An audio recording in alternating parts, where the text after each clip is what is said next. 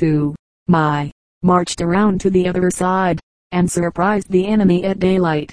At Brooklyn, he used masked batteries, and presented a fierce row of round, black spots painted on canvas that, from the city, looked like the mouths of cannon at which men seek the bauble reputation. It is said he also sent a note threatening to fire these sham cannon, on receiving which the enemy hastily moved beyond range, perceiving afterwards that they had been imposed upon. The brave English sent word to shoot and be damned. Evidently, Washington considered that all things are fair in love and war. Washington talked but little, and his usual air was one of melancholy that stopped just short of sadness. All this, with the firmness of his features and the dignity of his carriage, gave the impression of sternness and severity, and these things gave rise to the popular conception that he had small sense of humor, yet he surely was fond of a quiet smile. At one time, Congress insisted that a standing army of 5,000 men was too large. Washington replied that if England would agree never to invade this country with more than 3,000 men, he would be perfectly willing that our army should be reduced to 4,000. When the King of Spain, knowing he was a farmer, thoughtfully sent him a present of a jackass, Washington proposed naming the animal in honor of the donor, and in writing to friends about the present, draws invidious comparisons between the gift and the giver. Evidently, the joke pleased him, for he repeats it in different letters, thus showing how, when he sat down to clear his desk of correspondence, he economized energy by following a form. So, we now find letters that are almost identical, even to jokes, sent to persons in South Carolina and in Massachusetts. Doubtless the good man thought they would never be compared, for how could he foresee that an autograph dealer in New York would eventually catalog them at $22.50 each, or that a very proper but half affectionate missive of his to a fair lady would be sold by her great-granddaughter for $50. In 1793 there were on the Mount Vernon plantation 370 head of cattle, and Washington appends to the report a sad regret that, with all this number of horn beasts, he yet has to buy butter. There is also a fine, grim humor shown in the incident of a flag of truce coming in at New York, bearing a message from General Howe, addressed to Mr. Washington. The general took the letter from the hand of the redcoat, glanced at the superscription, and said, "Why, this letter is not for me. It is directed to a planter in Virginia. I'll keep it and give it to him at the end of the war." Then, cramming the letter into his pocket, he ordered the flag of truce out of the lines and directed the gunners to stand by. In an hour, another letter came back addressed to His Excellency, General Washington. It was not long after this a soldier brought to Washington a dog that had been found wearing a collar with the name of General Howe engraved on it. Washington returned the dog by a special messenger with a note reading, "General Washington sends his compliments to General Howe, and begs to return one dog that evidently belongs to him." In this instance, I am inclined to think that Washington acted in sober good faith, but was the victim of a practical joke on the part of one of his aides. Another remark that sounds like a joke, but perhaps was not one, was when, on taking command of the army at Boston, the general writes to his lifelong friend, Dr. Crike, asking what he can do for him, and adding a sentiment still in the air, "But these Massachusetts people suffer nothing to go by them that they can lay their hands on."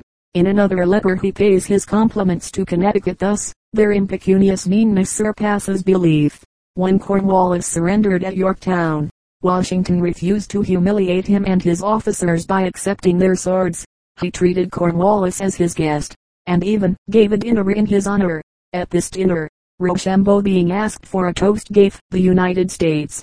Washington proposed the King of France. Cornwallis merely gave the King, and Washington, putting the toast, expressed it as Cornwallis intended, the King of England, and added a sentiment of his own that made even Cornwallis laugh. May he stay there. Washington's treatment of Cornwallis made him a lifelong friend. Many years after, when Cornwallis was Governor General of India, he sent a message to his old antagonist, wishing him prosperity and enjoyment, and adding, "As for myself, I am yet in troubled waters. Once in a century, possibly, a being is born who possesses a transcendent insight, and him we call a genius. Shakespeare, for instance, to whom all knowledge lay open, Joan of Arc, the artist Turner, Swedenborg, the mystic, these are the men who know a royal road to geometry, but we may safely leave them out of account when we deal with the builders of a state. For among statesmen there are no geniuses. Nobody knows just what a genius is or what he may do next. He boils at an unknown temperature, and often explodes at a touch. He is uncertain and therefore unsafe. His best results are conjured forth, but no man has yet conjured forth the nation. It is all slow, patient, painstaking work along mathematical lines. Washington was a mathematician and therefore not a genius. We call him a great man, but his greatness was of that sort in which we all can share. His virtues were of a kind that, in degree, we too may possess. Any man who succeeds in a legitimate business works with the same tools that Washington used. Washington was human. We know the man, we understand him, we comprehend how he succeeded, for with him there were no tricks, no legerdemain, no secrets. He is very near to us. Washington is indeed first in the hearts of his countrymen. Washington has no detractors. There may come a time when another will take first place in the affections of the people, but that time is not yet ripe. Lincoln stood between men who now live and the prizes they coveted. Thousands still tread the earth whom he benefited, and neither class can forgive, for they are of clay. But all those who lived when Washington lived are gone. Not one survives. Even the last body servant, who confused memory with hearsay, has departed babbling to his rest. We know all of Washington we will ever know. There are no more documents to present, no partisan witnesses to examine, no prejudices to remove. His purity of purpose stands unimpeached. His steadfast earnestness and sterling honesty are our priceless examples. We love the man. We call him father. Benjamin Franklin. I will speak ill of no man, not even in matter of truth, but rather excuse the faults I hear charged upon others, and upon proper occasion speak all the good I know of everybody. Franklin's Journal. Benjamin Franklin was 12 years old. He was large and strong and fat and good-natured, and had a full moon face and red cheeks that made him look like a country bumpkin. He was born in Boston within 20 yards of the church called Old South, but the Franklins now lived at the corner of Congress and Hanover streets, where to this day there swings in the breeze a gilded ball, and on it the legend, Josiah Franklin, soap boiler.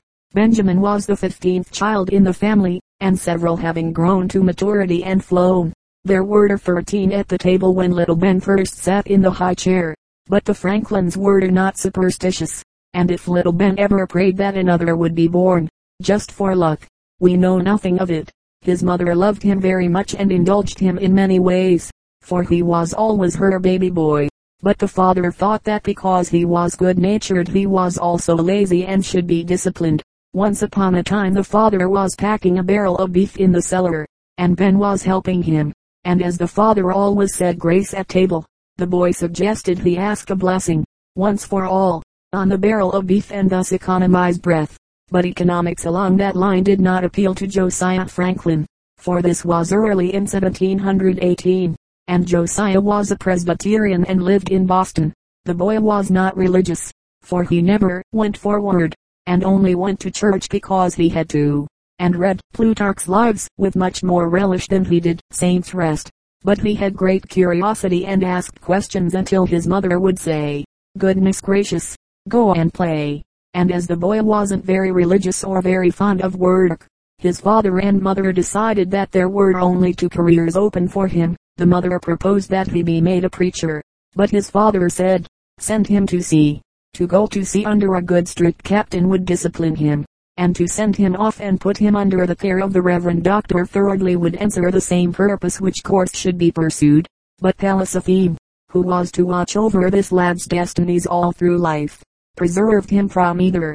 His parents' aspirations extended even to his becoming captain of a schooner or pastor of the First Church at Roxbury, and no doubt he could have sailed the schooner around the globe in safety, or filled the pulpit with a degree of power that would have caused consternation to reign in the heart of every other preacher in town. But fate saved him that he might take the ship of state, when she threatened to strand on the rocks of adversity, and pilot her into peaceful waters, and to preach such sermons to America that their eloquence still moves us to better things. Parents think that what they say about their children goes, and once in an awfully long time it does. But the men who become great and learned usually do so in spite of their parents, which remark was first made by Martin Luther, but need not be discredited on that account.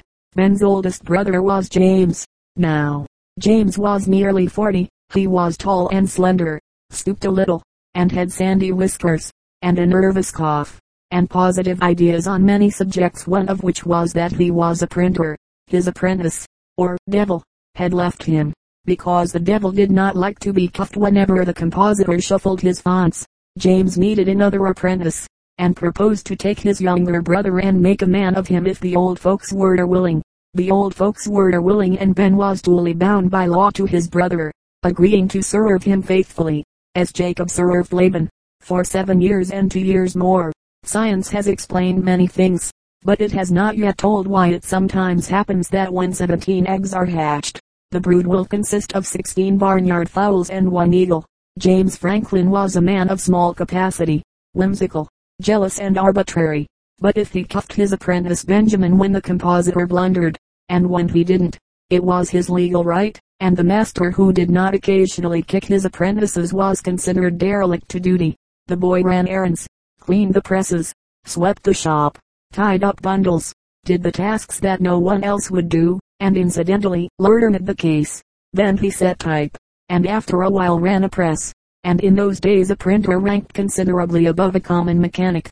A man who was a printer was a literary man, as were the master printers of London and Venice. A printer was a man of taste. All editors were printers, and usually composed the matter as they set it up in type. Thus we now have the expressions, a composing room, a composing stick, etc. People once addressed Mr. Printer, not Mr. Editor, and when they met Mr. Printer on the street removed their hats, but not in Philadelphia. Young Franklin felt a proper degree of pride in his work, if not vanity. In fact, he himself has said that vanity is a good thing, and whenever he saw it come flaunting down the street, always made way, knowing that there was virtue somewhere back of it, out of sight perhaps, but still there. James, being a brother, had no confidence in Ben's intellect, so when Ben wrote short articles on this and that, he tucked them under the door so that James would find them in the morning. James showed these articles to his friends, and they all voted them very fine, and concluded they must have been written by Dr. So-and-so. Th.D. who, like Lord Bacon, was a very modest man and did not care to see his name in print.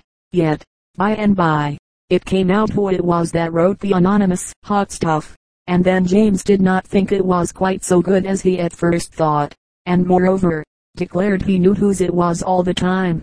Ben was 18 and had read Montaigne, and Collins, and Shaftesbury, and Hume. When he wrote he expressed thoughts that then were considered very dreadful, but that can now be heard proclaimed even in good orthodox churches. But Ben had wit and to spare, and he leveled it at government officials and preachers, and these gentlemen did not relish the jokes. People seldom relish jokes at their own expense, and they sought to suppress the newspaper that the Franklin brothers published. The blame for all the trouble James heaped upon Benjamin, and all the credit for success he took to himself. James declared that Ben had the big head, and he probably was right, but he forgot that the big head, like mumps and measles and everything else in life, is self-limiting and good in its way. So, to teach Ben his proper place, James reminded him that he was only an apprentice, with 3 years yet to serve, and that he should be seen seldom and not heard all the time, and that if he ran away he would send a constable after him and fetch him back. Ben evidently had a mind open to suggestive influences, for the remark about running away prompted him to do so. He sold some of his books and got himself secreted on board a ship about to sail for New York. Arriving at New York, in 3 days he found the broad-brimmed Dutch had small use for printers and no special admiration for the art preservative, and he started for Philadelphia. Everyone knows how he landed in a small boat at the foot of Market Street with only a few coppers in his pocket, and made his way to a bake shop and asked for a threepenny loaf of bread, and being told they had no threepenny loaves, then asked for threepenny's worth of any kind of bread, and was given 3 loaves. Where is the man who in a strange land has not suffered rather than reveal his ignorance before a shopkeeper? When I was first in England and could not compute readily in shillings and pence, I would toss out a gold piece when I made a purchase and assume aided and ought mean, and that Philadelphia baker probably died in blissful ignorance of the fact that the youth who was to be America's pride bought from him 3 loaves of bread when he wanted only 1. The runaway Ben had a downy beard all over his face, and as he took his 3 loaves and walked out Market Street, with a loaf under each arm, munching on the third, he was smiled upon in merry mirth by the buxom Deborah Red, as she stood in the doorway of her father's house. Yet Franklin got even with her, for some months after, he went back that way and courted her, grew to love him, and they exchanged promises. He says, after some months of work and love making, Franklin sailed away to England on a wild goose chase. He promised to return soon and make Deborah his wife, but he wrote only one solitary letter to the broken-hearted girl and did not come back for nearly 2 years. Time is the great avenger as well as educator, only the education is usually deferred until it no longer avails in this incarnation, and is valuable only for advice, and nobody wants advice. Deathbed repentances may be legal tender for salvation in another world, but for this they are below par, and regeneration that is postponed until the man has no further capacity to sin is little better, for sin is only perverted power, and the man without capacity to sin neither has ability to do good. Isn't that so? His soul is a dead sea that supports neither amoeba nor fish, neither noxious bacilli nor useful life. Happy is the man who conserves his God-given power until wisdom and not passion shall direct it. So, the younger in life a man makes the resolve to turn and live, the better for that man and the better for the world. Once upon a time Carlyle took Milburn, the blind preacher, out onto Chelsea Embankment and showed the sightless man where Franklin plunged into the Thames and swam to Blackfriars Bridge. He might have stayed here, said Thomas Carlyle, and become a swimming teacher, but God had other work for him. Franklin had many opportunities to stop and become a victim of arrested development, but he never embraced the occasion. He could have stayed in Boston and been a humdrum preacher, or a thrifty sea captain, or an ordinary printer, or he could have remained in London, and been, like his friend Ralph, a clever writer of doggerel, and a supporter of the political party that would pay the most. Benjamin Franklin was 20 years old when he returned from England. The ship was beaten back by headwinds and blown out of her course by blizzards, and becalmed at times, so it took 82 days to make the voyage. A worthy old clergyman tells me this was so ordained and ordered that Benjamin might have time to meditate on the follies of youth and shape his course for the future. And I do not argue the case, for I am quite willing to admit that my friend, the clergyman, has the facts. Yes, we must be converted, born again, regenerated, or whatever you may be pleased to call it. Sometimes, very often, it is love that reforms a man, sometimes sickness, sometimes sore bereavement. Dr. Talmage says that with St. Paul it was a sunstroke, and this may be so, for surely Saul of Tarsus on his way to Damascus to persecute Christians was not in love. Love forgives to 70 times 7 and persecutes nobody. We do not know just what it was that turned Franklin. He had tried folly, we know that, and he just seems to have anticipated Browning and concluded, it's wiser being good than bad, it's safer being meek than fierce, it's better being sane than mad. On this voyage the young printer was thrust down into the depths and made to wrestle with the powers of darkness, and in the remorse of soul that came over him he made a liturgy to be repeated night and morning, and at midday.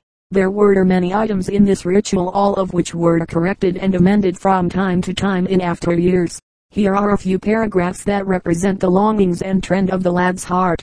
His prayer was, that I may have tenderness for the meek, that I may be kind to my neighbors, good-natured to my companions and hospitable to strangers. Help me, O God, that I may be averse to craft and overreaching, and whore extortion and every kind of weakness and wickedness. Help me, O God, that I may have constant regard to honor and probity, that I may possess an innocent and good conscience, and at length become truly virtuous and magnanimous. Help me, O God, that I may refrain from calumny and detraction, that I may abhor deceit, and avoid lying, envy and fraud, flattery, hatred, malice and ingratitude. Help me, O God. Then, in addition, he formed rules of conduct and wrote them out and committed them to memory. The maxims he adopted are old as thought, yet can never become antiquated, for in morals there is nothing either new or old, neither can there be. On that return voyage from England, he inwardly vowed that his first act on getting ashore would be to find Deborah Red and make peace with her and his conscience, and true to his vow, he found her, but she was the wife of another. Her mother believed that Franklin had run away simply to get rid of her, and the poor girl, dazed and forlorn, bereft of will, had been induced to marry a man by the name of Rogers, who was a potter and also a potterer, but who Franklin says was a very good potter. After some months, Deborah left the potter, because she did not like to be reproved with a strap, and went home to her mother. Franklin was now well in the way of prosperity, aged 24, with a little printing business, plans plus, and ambitions to spare. He had had his little fling in life, and had done various things of which he was ashamed, and the foolish things that Deborah had done were no worse than those of which he had been guilty. So he called on her, and they talked it over and made honest confessions that are good for the soul. The potter disappeared, no one knew where. Some said he was dead, but Benjamin and Deborah did not wear mourning. They took rumor's word for it, and thanked God, and went to a church and were married. Deborah brought to the firm a very small dowry, and Benjamin contributed a bright baby boy, aged 2 years, captured no one knows just where. This boy was William Franklin, who grew up into a very excellent man, and the worst that can be said of him is that he became governor of New Jersey. He loved and respected his father, and called Deborah mother, and loved her very much, and she was worthy of all love, and ever treated him with tenderness and gentlest considerate care. Possibly a blot on the scutcheon may, in the working of God's providence, not always be a dire misfortune, for it sometimes has the effect of binding broken hearts as nothing else can. As a cicatrice toughens the fiber, Deborah had not much education, but she had good, sturdy common sense, which is better if you are forced to make choice. She set herself to help her husband in every way possible, and so far as I know, never sighed for one of those things you call a career. She even worked in the printing office, folding, stitching, and doing up bundles. Long years afterward, when Franklin was ambassador of the American colonies in France, he told with pride that the clothes he wore were spun, woven, cut out, and made into garments all by his wife's own hands. Franklin's love for Deborah was very steadfast. Together they became rich and respected, won worldwide fame, and honors came that way such as no American before or since has ever received. And when I say, God bless all good women who help men do their work, I simply repeat the words once used by Benjamin Franklin when he had Deborah in mind. When Franklin was 42, he had accumulated a fortune of $75,000. It gave him an income of about $4,000 a year, which he said was all he wanted, so he sold out his business, intending to devote his entire energies to the study of science and languages. He had lived just one half his days, and had he then passed out, his life could have been summed up as one of the most useful that ever has been lived. He had founded and been the life of the Junto Club, the most sensible and beneficent club of which I ever heard. The series of questions asked at every meeting of the Junto so mirror the life and habit of thought of Franklin that we had better glance at a few of them. 1. Have you read over these queries this morning, in order to consider what you might have to offer the Junto, touching any one of them? 2.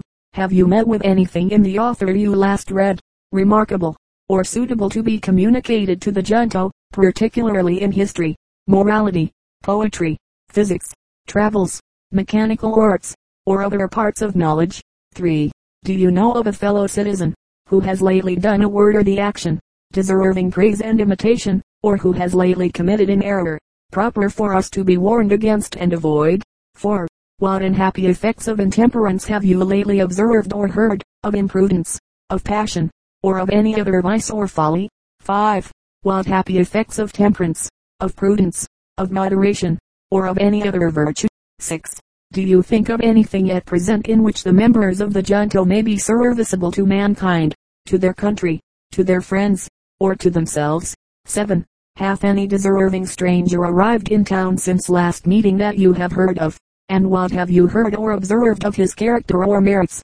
And whether, think you, it lies in the power of the Junto to oblige him, or encourage him as he deserves? 8.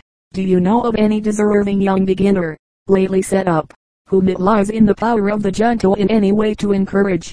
9. Have you lately observed any defect in the laws of your country, of which it would be proper to move the legislature for an amendment? Or do you know of any beneficial law that is wanting? 10. Have you lately observed any encroachment on the just liberties of the people? 11. In what manner can the Junto, or any of its members, assist you in any of your honorable designs? 12. Have you any weighty affair on hand in which you think the advice of the junto may be of service? 13. What benefits have you lately received from any man not present? 14. Is there any difficulty in matters of opinion, of justice and injustice, which you would gladly have discussed at this time? The junto led to the establishment, by Franklin, of the Philadelphia Public Library, which became the parent of all public libraries in America. He also organized and equipped a fire company, paved and lighted the streets of Philadelphia, established a high school and an academy for the study of English branches, founded the Philadelphia Public Hospital, invented the toggle joint printing press, the Franklin stove, and various other useful mechanical devices. After his retirement from business, Franklin enjoyed 7 years of what he called leisure, but they were years of study and application, years of happiness and sweet content, but years of aspiration and an earnest looking into the future. His experiments with kite and key had made his name known in all the scientific circles of Europe, and his suggestive writings on the subject of electricity had caused Goethe to lay down his pen and go to rubbing ember for the edification of all Weimar. Franklin was in correspondence with the greatest minds of Europe, and what his Poor Richard Almanac had done for the plain people of America, his pamphlets were now doing for the philosophers of the Old World. In 1754, he wrote a treatise showing the colonies that they must be united, and this was the first public word that was to grow and crystallize and become the United States of America. Before that, the colonies were simply single, independent, jealous and bickering overgrown clans. Franklin showed for the first time that they must unite in mutual aims. In 1757, matters were getting a little strained between the province of Pennsylvania and England. The lawmakers of England do not understand us. Someone should go there as an authorized agent to plead our cause, and Franklin was at once chosen as the man of strongest personality and soundest sense. So Franklin went to England and remained there for 5 years as agent for the colonies. He then returned home, but after 2 years the Stamp Act had stirred up the public temper to a degree that made revolution imminent, and Franklin again went to England to plead for justice. The record of the 10 years he now spent in London is told by Bancroft in 100 pages. Bancroft is very good, and have no desire to rival him.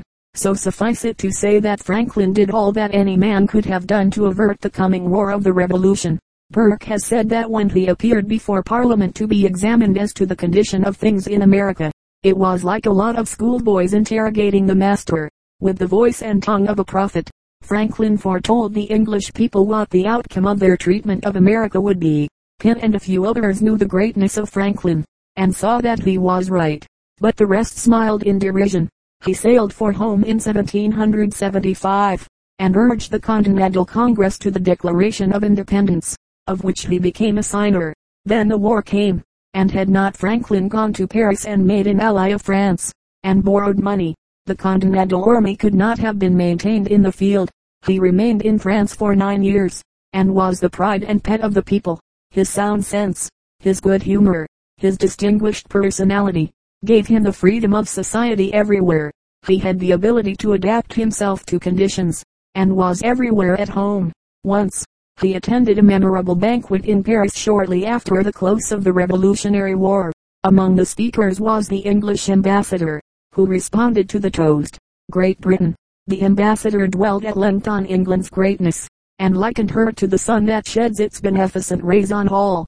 The next toast was America, and Franklin was called on to respond.